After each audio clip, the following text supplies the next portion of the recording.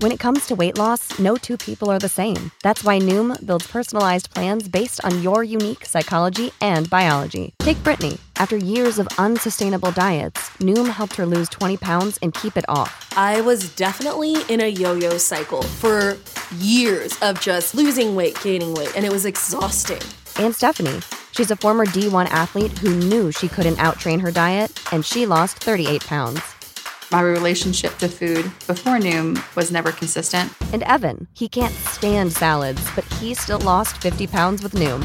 I never really was a salad guy. That's just not who I am. Even through the pickiness, Noom taught me that building better habits builds a healthier lifestyle. I'm not doing this to get to a number. I'm doing this to feel better. Get your personalized plan today at Noom.com. Real Noom users compensated to provide their story. In 4 weeks, the typical Noom user can expect to lose 1 to 2 pounds per week. Individual results may vary.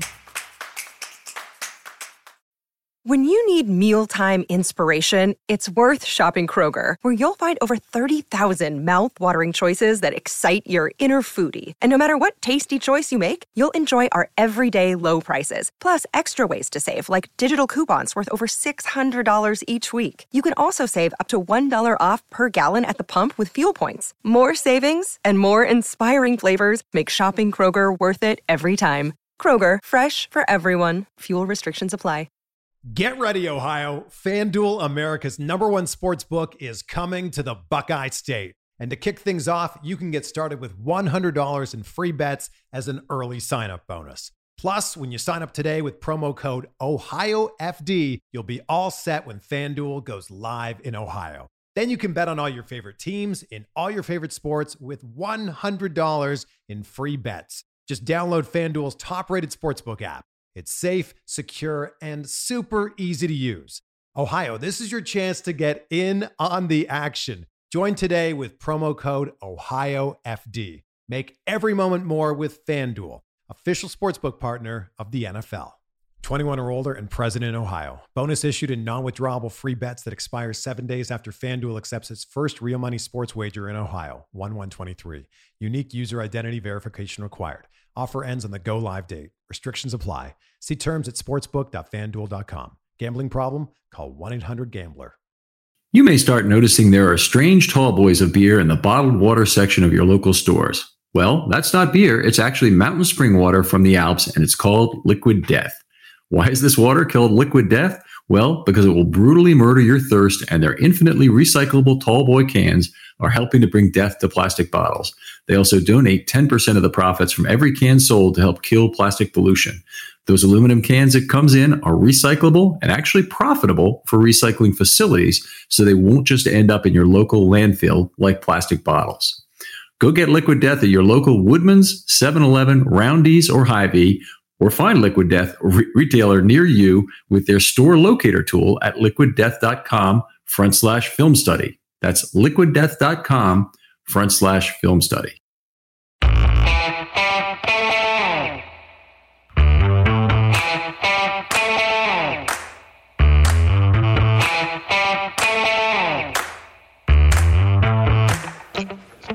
Hi, folks. Welcome to another episode of Film Study. This is Ken McCusick. Here today to talk about the offense from the Dolphins game, the much happier side of this discussion after talking about the defense yesterday. If you've listened to those pods, a lot to process, a lot to get over. But here to join me to talk about the offense today and this more pleasant side is Sarah Ellison. Sarah, how you doing? I'm good. Even though it's pleasant, Ken, I'm definitely learning that nothing is pleasant after a loss, especially a big epic collapse like that one. So it's funny because when I went back to review this tape, maybe you went through it too, I just kept wanting, I'm just watching the offense and it's just doing so well.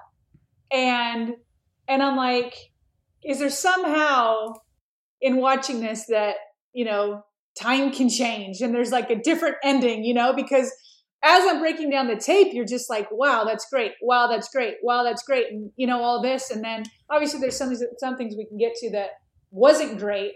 But I just wanted so badly to turn it off after the third quarter and be like, yep, that was it, but couldn't do it. Right. Yeah. It's, it was difficult to watch as it went on. And I really thought the Ravens only needed 3 more points to win the game. Of course, when they got those 3 points, I didn't think that was going to be enough. But I really thought they really only needed 3 points from fairly early in that third quarter to get it won. Any number of several plays. The Williams' third interception, I think, would have sealed the game. If they had gotten the first down on 4th and 1 with Lamar, I think that would have sealed the game just about. It would have been very close to doing it if they had. Yeah, I think both of those plays, obviously the fumble that ended up being a 14-point swing, you already named likely. Many of the short yardage situations, which I think we should attack if we've got the time to focus on that theme. If, 1 or 2 of those are converted, there were lots and lots of opportunities, obviously on the defensive side, but since we're talking offensive, those were ones on the offense that could have helped. All right, outstanding. And Twitter handle and your other show. Yeah, so I'm on Twitter as always. So at SG Ellison, and Ken, as you know, Bobby Trossett and I started a new podcast. It's the Ravens Vault, and it's meant to be a daily podcast. Obviously, very different from yours, which dives in much more deeper. And I'll dive in deeper with you today, much deeper than what we do. We tech more, kind of news and themes and things like that. So just happy to be a part of, this Ravens podcast family. I feel like everybody's been so great and supportive. And I'm just surprised. I thought people might react to us more competitively. And instead, everybody's embraced us and, having us on their shows and vice versa. And, hopefully we can have you on ours, Ken. And it's just been great to join, the Ravens podcast family. All right. Great to hear. Let's get back to the game then. A difficult loss to swallow, obviously. A little bit of an inefficient Ravens offense. And what I mean by that is very barbelled results. So they ran for 6.2 yards per play. Nothing wrong with that. You win a lot of football games rushing for 6.2 yards per play.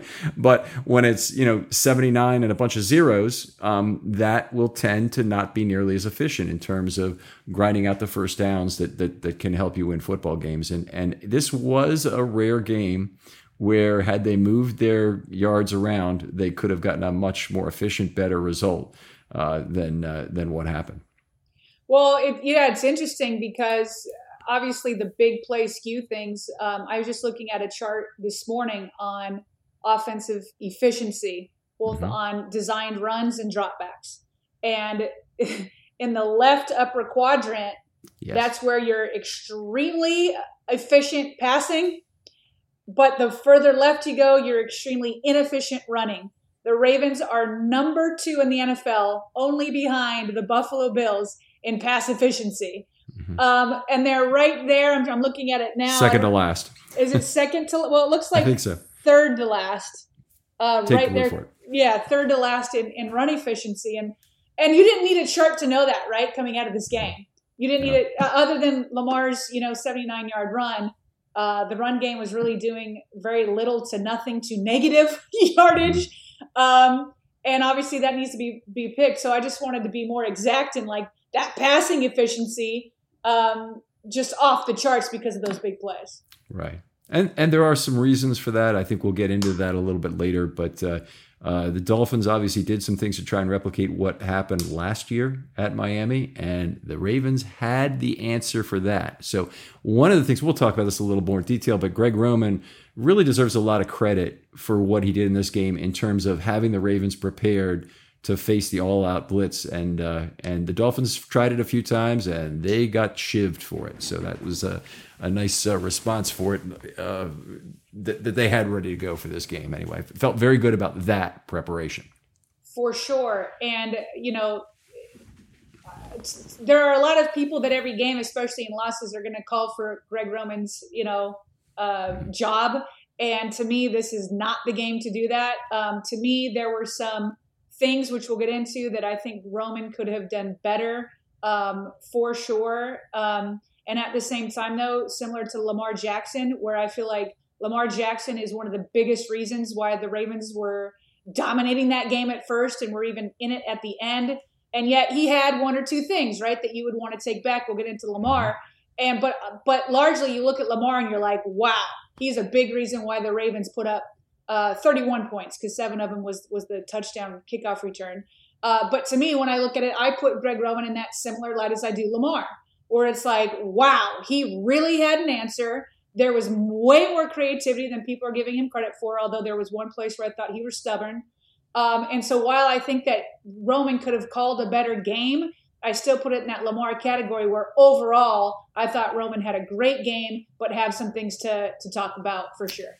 Yeah, I agree 100% with that. Let's move on to Lamar's game, because one of the things that was really good about this, and I love this whenever I see this, whenever we get to the ballpark, I don't really like a lot of direct sunlight. I'm kind of a late night guy, and I don't like to be out in the sun for very long, burn very easily. But this is one case where if we see great weather and there's low wind, that is perfect Lamar weather. You don't want a wet football with Lamar; it just messes things up.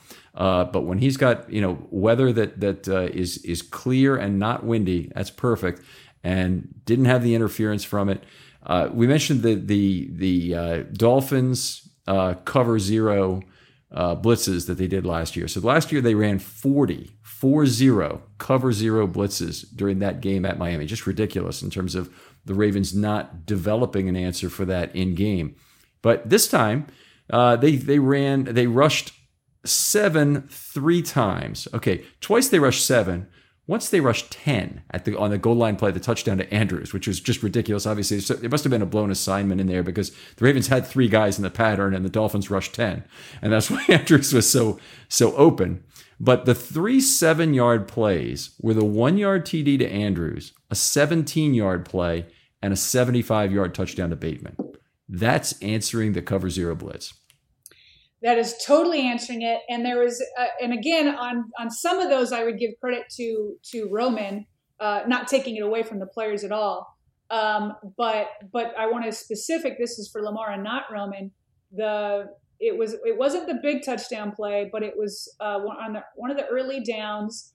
And Lamar saw that there was going to be a corner blitz and that Xavier Howard would come off of Bateman and then the safety would get over there. Lamar clearly saw it. He goes back up to the line, makes a few calls, calls out a few things, comes back, and sure enough, here comes Xavier Howard on the blitz, and the safety just didn't get there soon enough, and Lamar did an easy dump to Bateman.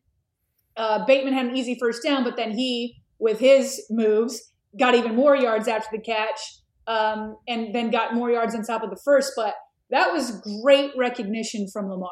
Great recognition. Learning from that a year later, coming back and being like, all right, you guys think you have figured me out for what, the 20th time? All right, here we go. And that was Lamar, not even Roman. Lamar in that situation, there are others where he just seemed so in command and being able to read what the Dolphins were going to do. And so many times he went up to the line and, called things and checked things. And that one was just a really good example of that. I thought he was very good against cover zero. Yeah, that's a good point in that play in particular. And there was some of that with Lamar moving around and making checks or calls or faking it maybe. We don't really know. Sure. But they were at the line of scrimmage a little quicker this week. That was a big problem against the Jets is they were very late to the line of scrimmage and things were moving at a very slow pace, but they were better this week.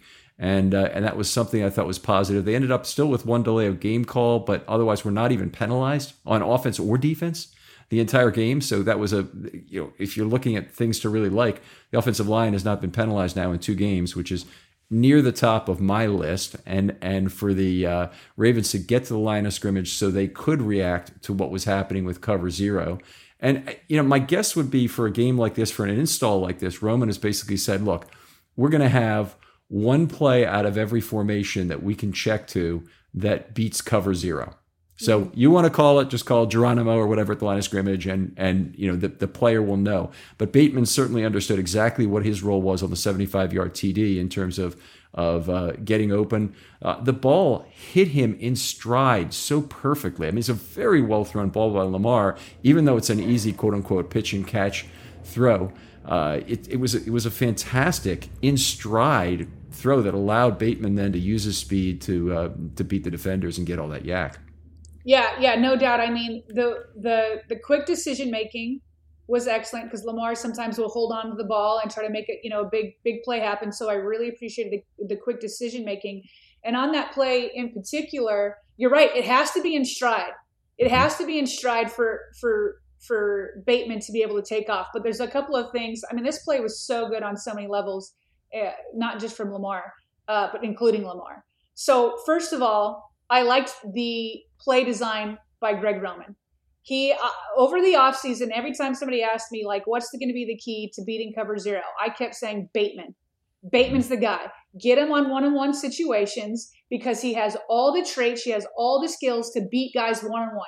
You want to take him. You don't want to give him the respect, and you just want to do him one-on-one. And even if it's Xavier Howard, who's a 3-time Pro Bowler, including last year, man, what a statement that was from Bateman having the game he had against Xavier Howard, who was on him for pretty much the whole day.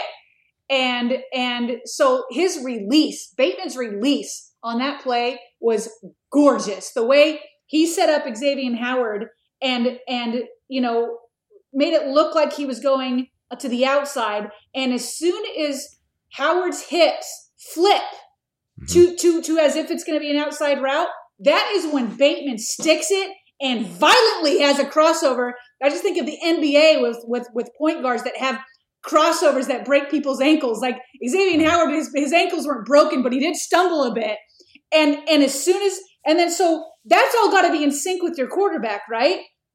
That as soon as you hit that and you take off, Xavier's going to come back and Lamar to hit him. And then on top of it, we know, and this is good within context of Hollywood Brown when he left, where he's like, well, can the Ravens stretch the field? Do they have the speed? Mm-hmm. Well, that was the number 2 fastest play of all ball carriers in the NFL through week 2 was this play by Bateman. So he put on his wheels and showed he's got speed.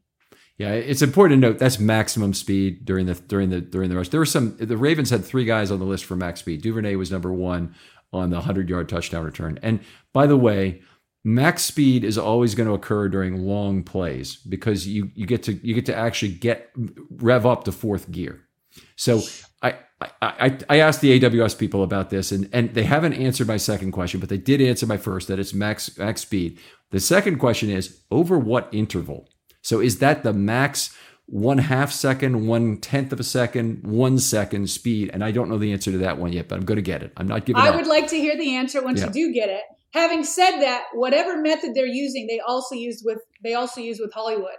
And in Hollywood's whole 3 years or so, his max speed did not hit Bateman's max speed. And so that's not to put down Hollywood. That's just to say the Ravens still have speed to stretch the field. And so I want to give credit to Bateman on that. I want to give credit to Lamar for making a quick decision and hitting him in stride. And I want to give credit to the offensive line who had good pass protection. And then finally, I want to give credit big time to Greg Roman because the way he set that up, he again had Bateman one-on-one, which is what I've been saying all offseason to beat the cover zero. Then the one safety that does look, I mean, he's not back, but there's only one other safety that could possibly There's no other safety out on that play. Well, he came short of, that's what I'm saying. Like it was designed to where Roman had Duvernay motioning away from Bateman. So it took another defender. And then he had Mark Andrews on the other side running a route, and the safety had to guard Mark Andrews. So the play design was set up for Bateman to be in that one-on-one situation perfectly by Roman. Yeah, four guys at 7 yards is about what they had in terms of off coverage, and they showed that a number of times in this game. And it really, I'm glad the Ravens were able to burn it because we were at that game in Miami last year and watching them set up the exact same way, play after play after play after play with those 40 cover zero blitzes, and Lamar just was not able to, or Roman was not able to take advantage of it in this way. Your earlier comments about Bateman being able to stick the route at the really didn't even get to the top of the stem, but he did definitely make a move. It's Bateman's specialty. It's what I think of him as being really good at. Not particularly great hands. Had some drops in college certainly, and at the NFL level we've seen some. But in terms of his ability to make somebody wiggle and make somebody miss at the top of the route, that's what he does very well, and that was a good example of it. I agree. Hey, Ken, you had the numbers. You said it was 40 cover zero? 40 cover zeros. 40. Do you have the numbers for this game? Well, they had 3. Yeah, I'll give you what I've got. They have 3 rushes with 7 men. Okay. Now, when they rush 6, that could be a cover 0 in some instances, because if you have 5 wide, that can be a cover 0. Otherwise, it really can't be on the same way. But they rushed 6 3 times.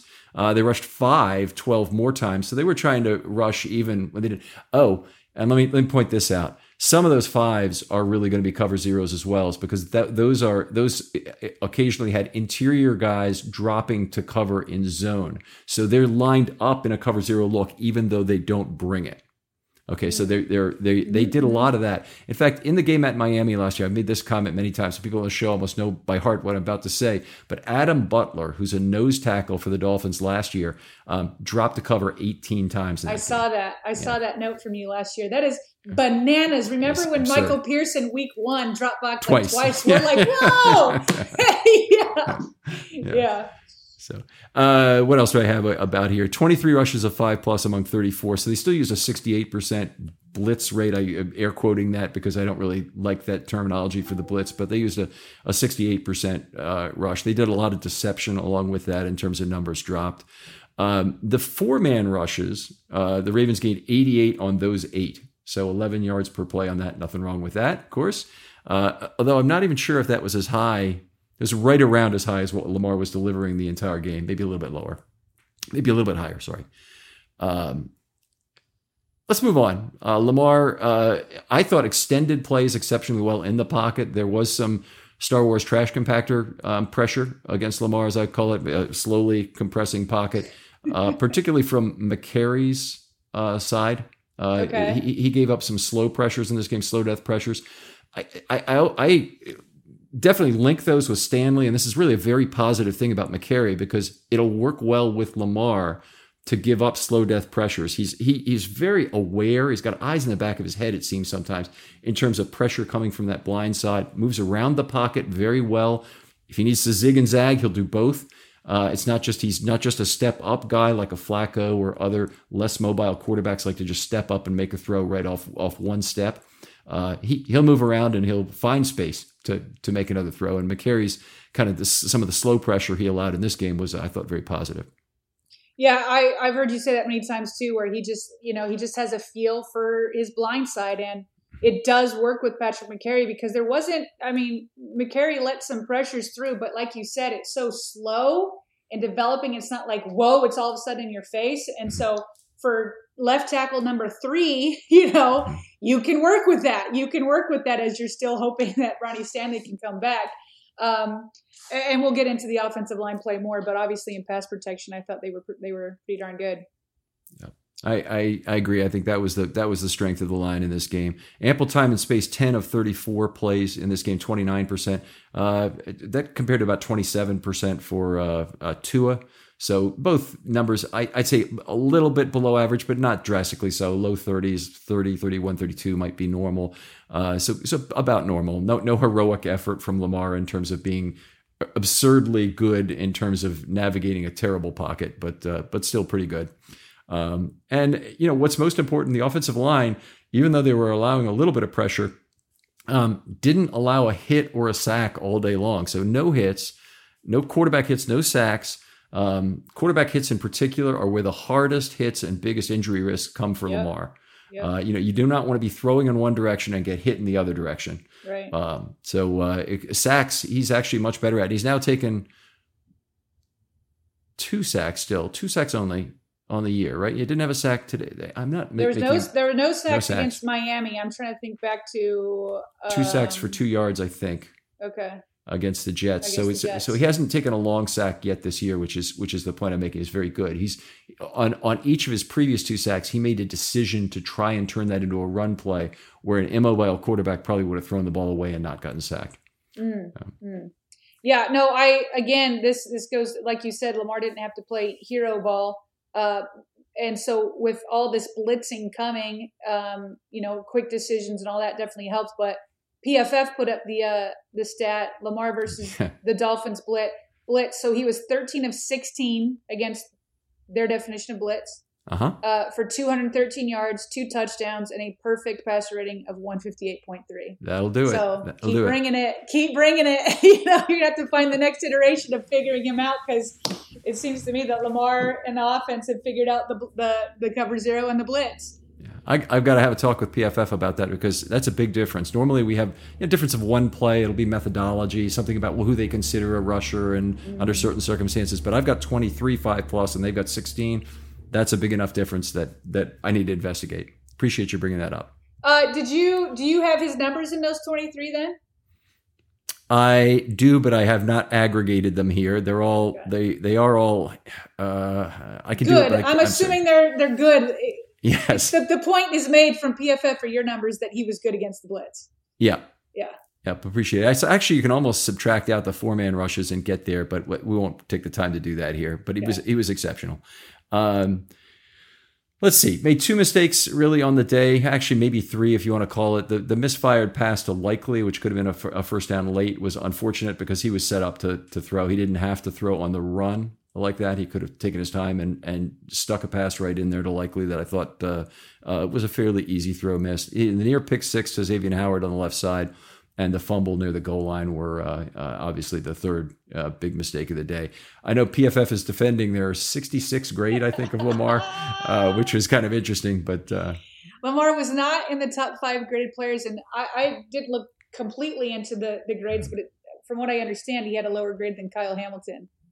That's what I thought I saw out there, but I got to double check it. Apples and oranges. Yeah, listen, I mean, in some sense, I get it. You've got to ding him for the plays, but it's just, and that is part of the problem. I love analytics. I know you're an analytics guy, but that is part of it, where it's just like, it's got to reflect more of like Lamar, was the reason for 31 points for the most part. So, that was funny to me on his mistake. So I do think that Lamar could clean up his quarterback sneaks. I feel like there was a Titans game where there was a fumble on a quarterback sneak, if I'm remembering correctly.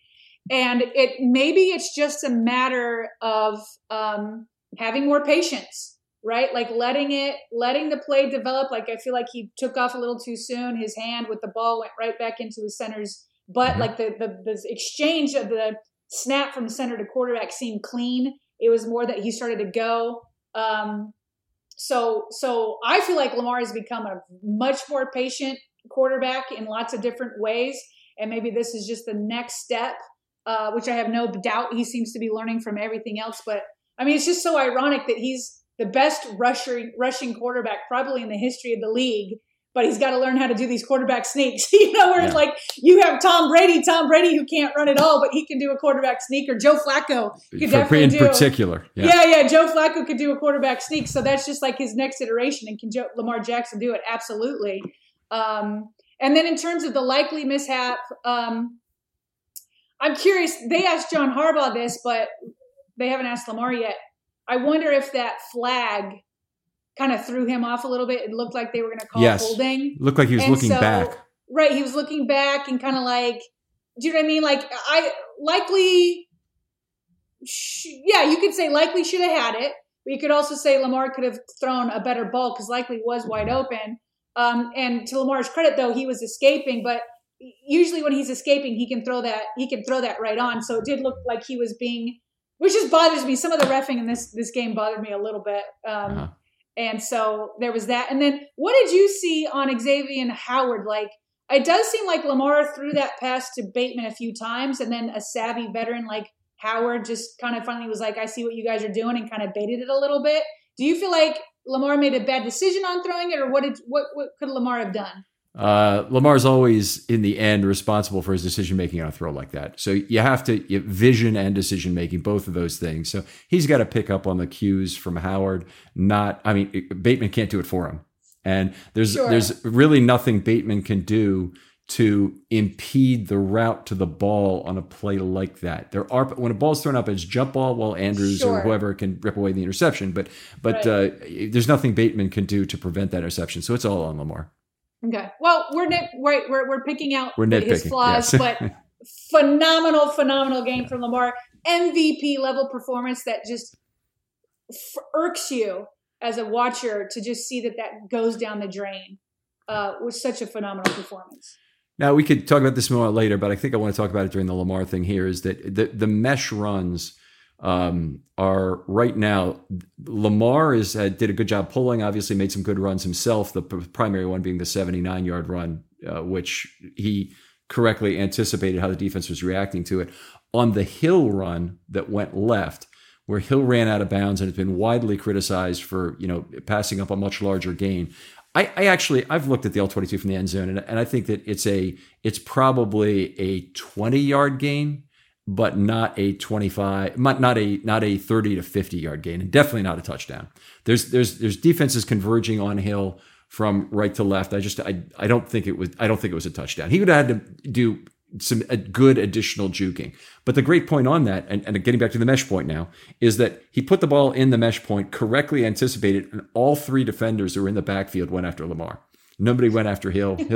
Hill's wide on the outside. But that was the only such play that I really felt like he used his gravitational ability as a quarterback to really enhance the play of the running back. And obviously, we're not talking about these stonewall runs that, primarily Davis was just running into a brick wall, but Drake had a bunch of short runs, and there was penetration against the run.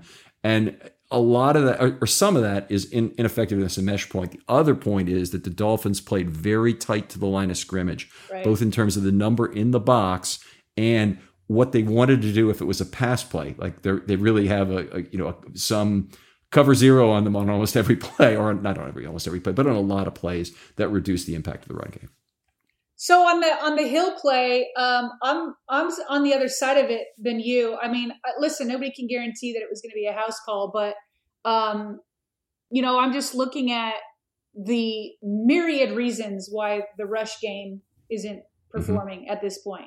So in no way am I saying it's all Hill's fault or whatever.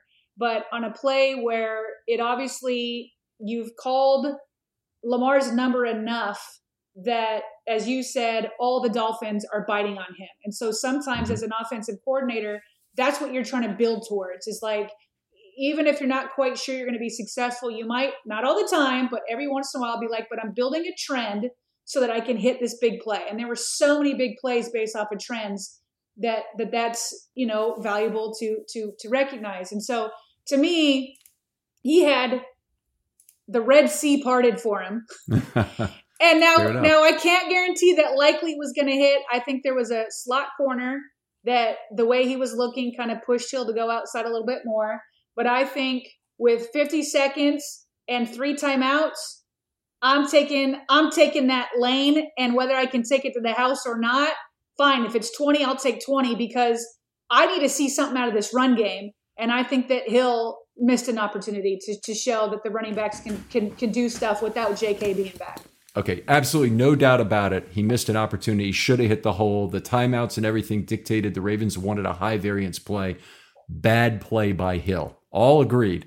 The question is whether that thing was worth 10 yards or 60 and or 10 yards or whatever it was, the additional yards to being a touchdown there. And I think that this is a case where the vast majority of fans are overstating the likelihood of what it would be had he cut to the inside. There was an opportunity. There was more yards. He left yards on the table, but I think I've got better reasons for thinking it was 10 or 12 yards than for other people thinking it was a certain house call. It was a chance, for one. That's what it was. And it was, if you got a chance in that situation, by all means, take it.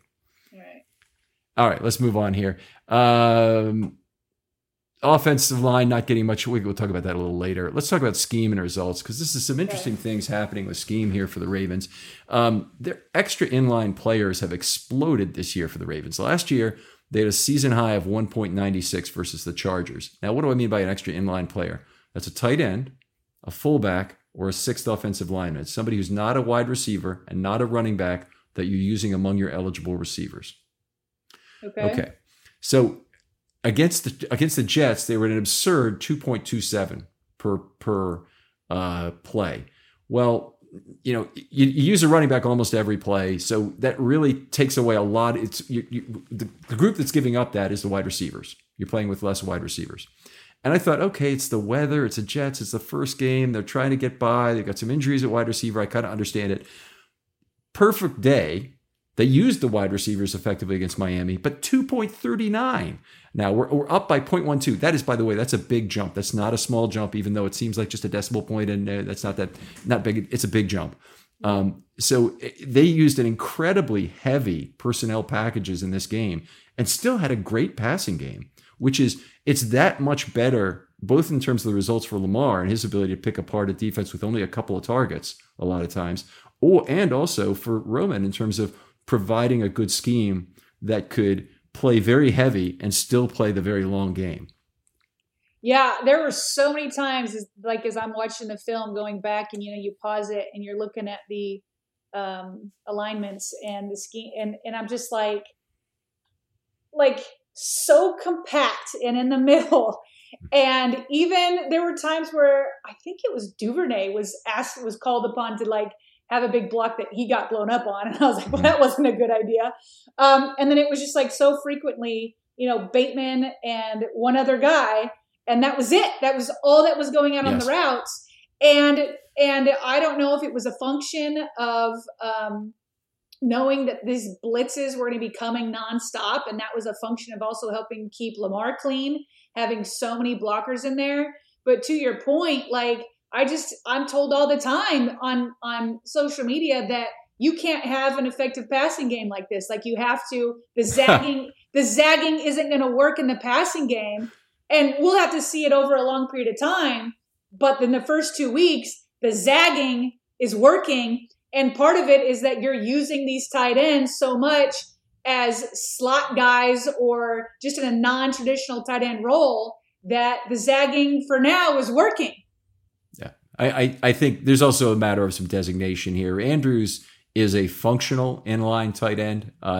He's not a great blocker, but he's probably an above average blocker, or an average blocker at least. Likely he's not a blocker at all. And I think we've seen that in 2 weeks. He's almost basically like a wide receiver when he's on the field. He does line up inline some, but for sure. But that's the point of the strategy. If you take it above a scheme kind of thing, and you're talking now a strategy from an Eric DeCosta point of view of where am I going to spend money? I'm going to spend money on tight ends that are functioning like wide receivers because that's less expensive. Completely agree. From that standpoint, did a lot on wide receiver, devaluation of wide receivers and the overvaluation of wide receivers this offseason. And I completely agree that the Ravens have made, I think, a very good choice to draft some wide receivers and pay some tight ends and draft some tight ends as well. And they're going to do better in the long run in terms of having that be cheap. Of course, the tight end market has now exploded a little bit since Andrews signed his deal, which is nice to see. Well, then by then, once everybody starts going the tight end route, the Ravens will zag again and start paying wide receivers. They'll figure it out. Or create another position. That would be wonderful. Right. So back to the set and chip blockers, 25 set blockers on the day. Now, a lot of that was Ricard, but there were others as well. One really notable guy, Hill. 11 pass blocks in this game, and he was very good. He didn't allow any pressures. He got in there. As far as I'm concerned, by the way, seeing him play this game, very clear to me of the guys on the roster right now, they have their third down guy. And that is one of the biggest revelations for this offense, I think, is that even though Lamar does not really want a check down guy, need a check down guy per se, they need to figure out how to get Hill involved in the passing game as a receiver because of how valuable he's been as a pass blocker. The other guys are not doing it at the same level. Davis and Drake. Davis had 2 eligible receiver blocks, and Drake had 1 in this game. And I think Drake had the only 2 in the first game. So Hill's the only guy who's provided anything there. And he's very clearly the guy who I think needs to be the third down back going forward. I thought he was, like you said, very good at pass blocking. There were a couple of times where he was key. We've been talking about Lamar having to keep a clean pocket. And with the blitz coming, the offensive line can't take all the bodies. It's just a numbers game. But you left Hill back out there, and Hill was very effective and took on blocks that allowed Lamar to get balls out. So I thought he was very good. What are your thoughts on, as we're talking about, the rotation of these guys? Hill being, you said that Hill's like that third down block or third down back. I don't know if JK is going to be back this week. So let's say he's not back. How do you feel about, it feels like the Ravens are in a very much running back by committee mode right now. will you use Hill more outside of third downs? Because as I didn't like that Hill didn't, take the lane I was just talking about. I think he missed that. But even with that, I feel like he's been more explosive than the other guys. Would you give Hill more carries on first and second down? Yeah, he's much faster, and I would definitely I would want that, and that really we're moving to a Hill as the primary back when we do that. What I would say about the Davis situation is I don't think he's providing the Ravens very much right now, and he's not a straight ahead power runner, even though he's got that bigger, thicker build. He doesn't give you speed to the outside, and he hasn't proven anything as a blocker right now. But I think that's part of what they wanted was mesh point facility. And he'd played in offenses with that. Kenyon Drake certainly has played in offenses with that. Hill has looked, from the one play, looked seamless in terms of him holding the ball. The problem comes, of course, not when he holds the ball. The problem comes when Lamar pulls the ball to see if there's any problem. That's when fumbles can occur. And he did we don't know exactly where he is in this, but I was very happy with what we saw from Hill here. Screams out for a much bigger role. We saw Drake start this game and Davis kind of take a back seat, whereas Drake took Drake had a relatively. Might be wrong about this. I'm trying to think if Drake or Davis had the few carries in the first game. Might have been Davis, but anyway, I think we're at a point where the team should be pretty close to cutting Mike Davis when other running back options come back and be more available. I think Drake is the one who stays, and we see more of Hill, who I think has played well and he was playing special teams as well, so he's not in any danger right now of getting cut. Whereas there have been other times during his 4 years with the Ravens where he's been kind of close. Yeah, I agree. And to your point about Mike Davis, it was clear to me that given his body size, which makes sense to me, that Greg Roman was trying to use him in these short yardage situations. Mm-hmm. And I do want to address this, but just because we're talking about Davis, I'll just address his part of it. He was used on 2nd and 1, no gain. Davis was used again on 2nd and 1, no gain. He was used. Where is this? I think there was. Yeah, we know more. Is that we know about all the RM0s and RM1s. Yeah, it's just like, okay, well, and that's when I felt like Roman started using Lamar more in the short yardage situations. Hoping to get something out of him, but it was just like you got this big body dude and he couldn't do anything. And you can also criticize the line obviously for not getting pushed, but you're a big dude. You put Gus Edwards back there with the same O-line. I think Gus is converting those and one plays. So I agree. He just hasn't shown anything up to this point.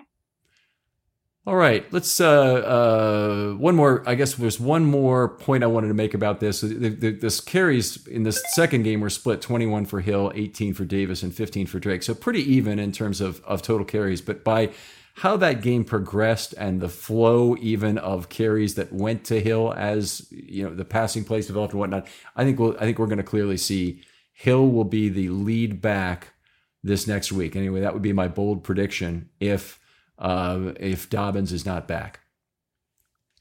I like it. But if Dobbins is back, well, even if Dobbins is back, you got to put him on a pitch count. So Either way, give me more Hill. But Hill, I want him to hit those running lanes. Hill is not. Dobbins is not a pure outside speed guy anyway. He's a good cutback guy, and Hill still provides you something that maybe you don't get with Dobbins. So I think they complement each other still very well. Dobbins also hasn't been nearly the accomplished pass blocker that Hill showed to be in this game. So I think that he should have a spot even with Dobbins. They should be very complementary. Yep. All right. So 1.69 wide receiver snaps per play in this game. By the way, the Ravens had the fewest 11 personnel snaps in the entire league in week 1 with only 4 11 personnel snaps. That is the most common personnel package used in the entire NFL. And the Ravens did it 4 times in week 1. It was 7% of plays. The next fewest, I think, was Atlanta with 24 or 26% of plays. So just an absurdly low usage of wide receivers. And then this week, I don't have a number, but that 1.69 wide receivers per play is absurdly low. Yeah, it is. And again, I mean, we've talked about this already. I mean, it's a tight end centric passing game. And the Ravens are doing well with it. I would say, I mean, I'm fine with the personnel. I mean, I'm fine with the usage as long as you're the number 2 efficient pass game in the NFL right now, so there's not much to criticize. But I do see some fantasy people out there talking about the rotation of Bateman, and Roman and the Ravens don't care about fantasy. What they care about is those efficiency numbers. But with how good Bateman has been, I'm always here for more for him too. So, in the little that they use wide receivers, I just want so much more. I just want Bateman out there whenever they have receivers out there. It's all Bateman. I think you get your wish because, hey, he's an ex-receiver and the Ravens don't have a lot of real options there. But second of all, he's been clearly the number one receiver at this point. Even though Duvernay's played well, he's clearly number one. And next week, obviously, with Duvernay entering the concussion protocol, we don't know what they'll be doing. Was there any clarity on that in stuff you saw today? On which part? On the concussion protocol for Duvernay. I have not heard anything. No, we won't. I don't think we'll hear anything. Nobody asked on Monday. Mm-hmm. Usually no news today. I'm sure, I would guess Harbaugh would be asked Wednesday, and we'll see if he's practicing. Okay. So I would think not till later this week, at least midweek, to get any news on it. All right. Well, fair enough. I'll tell you what, we're going to come back for part 2 of this, and we'll still have Sarah on that. But Sarah, tell folks where they can find you on Twitter one more time before we log off here. At SG Ellison, and the podcast is The Ravens Vault. Outstanding. Thanks for coming on, Sarah, and we'll talk to you next time on Film Study.